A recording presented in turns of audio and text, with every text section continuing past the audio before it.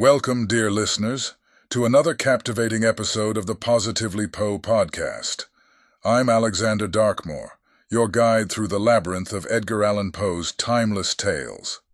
Today, we embark on a journey into the realm of art and obsession with Poe's haunting short story, The Oval Portrait. Settle in as we delve into the chilling narrative of love, sacrifice, and the eerie power of a portrait to capture the essence of its subject. Join me as we uncover the hidden depths within the strokes of Poe's pen and explore the haunting beauty of the oval portrait.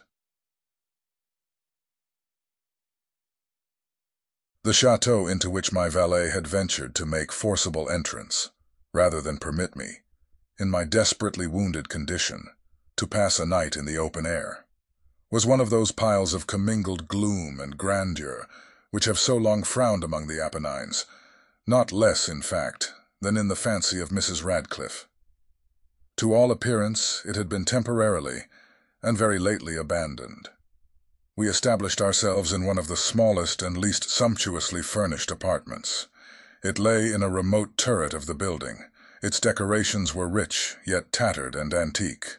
Its walls were hung with tapestry and bedecked with manifold and multiform armorial trophies, together with an unusually great number of very spirited modern paintings, in frames of rich golden arabesque. In these paintings, which depended from the walls not only in their main surfaces, but in very many nooks which the bizarre architecture of the chateau rendered necessary, in these paintings, my incipient delirium, perhaps, had caused me to take deep interest, so that I bade Pedro to close the heavy shutters of the room, since it was already night, to light the tongues of a tall candelabrum which stood by the head of my bed, and to throw open far and wide the fringed curtains of black velvet which enveloped the bed itself. I wished all this done that I might resign myself, if not to sleep, at least alternately to the contemplation of these pictures, and the perusal of a small volume which had been found upon the pillow, and which purported to criticize and describe them. Long I read, and devoutly, devotedly I gazed. Rapidly and gloriously the hours flew by, and the deep midnight came. The position of the candelabrum displeased me, and outreaching my hand with difficulty, rather than disturb my slumbering valet, I placed it so as to throw its rays more fully upon the book. But the action produced an effect altogether unanticipated. The rays of the numerous candles, for there were many, now fell within a niche of the room, which had hitherto been thrown into deep shade by one of the bedposts. I thus saw in vivid light a picture all unnoticed before. It was the portrait of a young girl just ripening into womanhood. I glanced at the painting hurriedly, and then closed my eyes. Why I did this was not at first apparent, even to my own perception. But while my lids remained thus shut, I ran over in my mind my reason for so shutting them.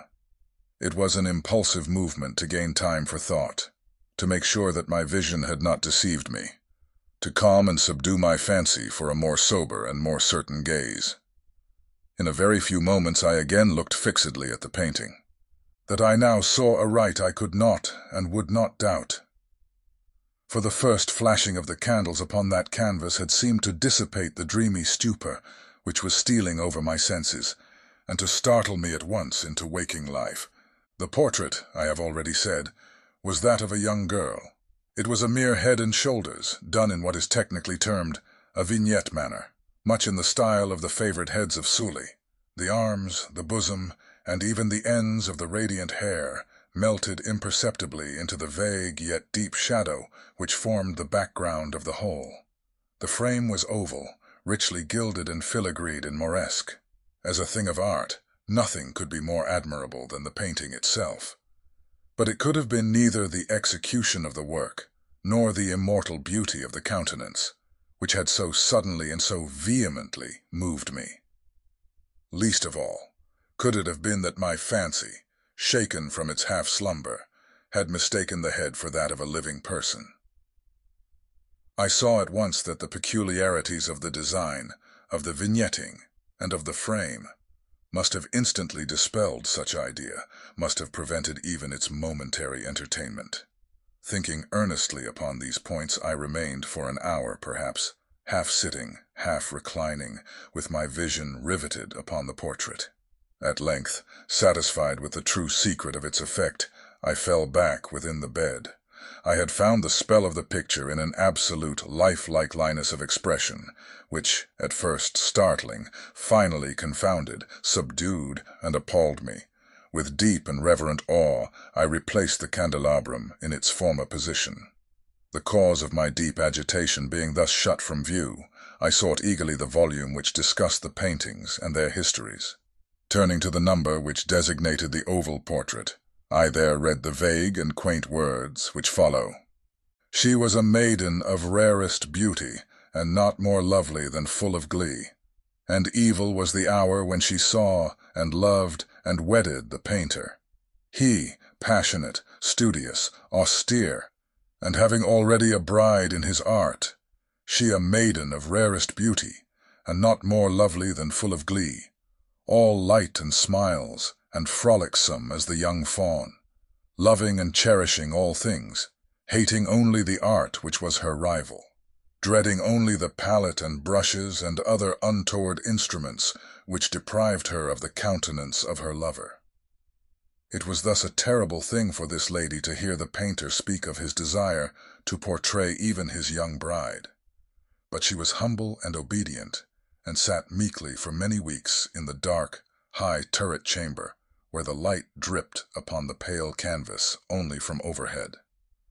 But he, the painter, took glory in his work, which went on from hour to hour and from day to day, and he was a passionate and wild and moody man who became lost in reveries, so that he would not see that the light which fell so ghastly in that lone turret withered the health and the spirits of his bride, who pined visibly to all but him.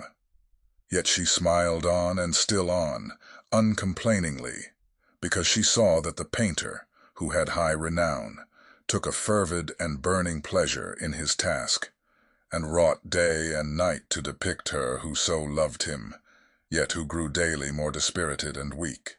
And in sooth some who beheld the portrait spoke of its resemblance in low words, as of a mighty marvel, and a proof not less of the power of the painter than of his deep love for her whom he depicted so surpassingly well. But at length, as the labor drew nearer to its conclusion, there were admitted none into the turret, for the painter had grown wild with the ardor of his work, and turned his eyes from canvas merely, even to regard the countenance of his wife. And he would not see that the tints which he spread upon the canvas were drawn from the cheeks of her who sat beside him. And when many weeks had passed, and but little remained to do, save one brush upon the mouth and one tint upon the eye, the spirit of the lady again flickered up as the flame within the socket of the lamp. And then the brush was given, and then the tint was placed, and for one moment the painter stood entranced before the work which he had wrought. But in the next, while he yet gazed, he grew tremulous and very pallid, and aghast, and crying with a loud voice, "This is indeed life itself," turned suddenly to regard his beloved. She was dead. The end. And there you have it, dear listeners, the mesmerizing tale of The Oval Portrait by Edgar Allan Poe. I hope you enjoyed this journey into the dark and mysterious corners of art and obsession. Join me next time as we continue to explore the enigmatic world of Poe's literature on the Positively Poe podcast. Until then, remember to seek the beauty within the shadows and embrace the mysteries that lie beneath the surface. This is Alexander Darkmore signing off, wishing you all a positively Poe-tastic day.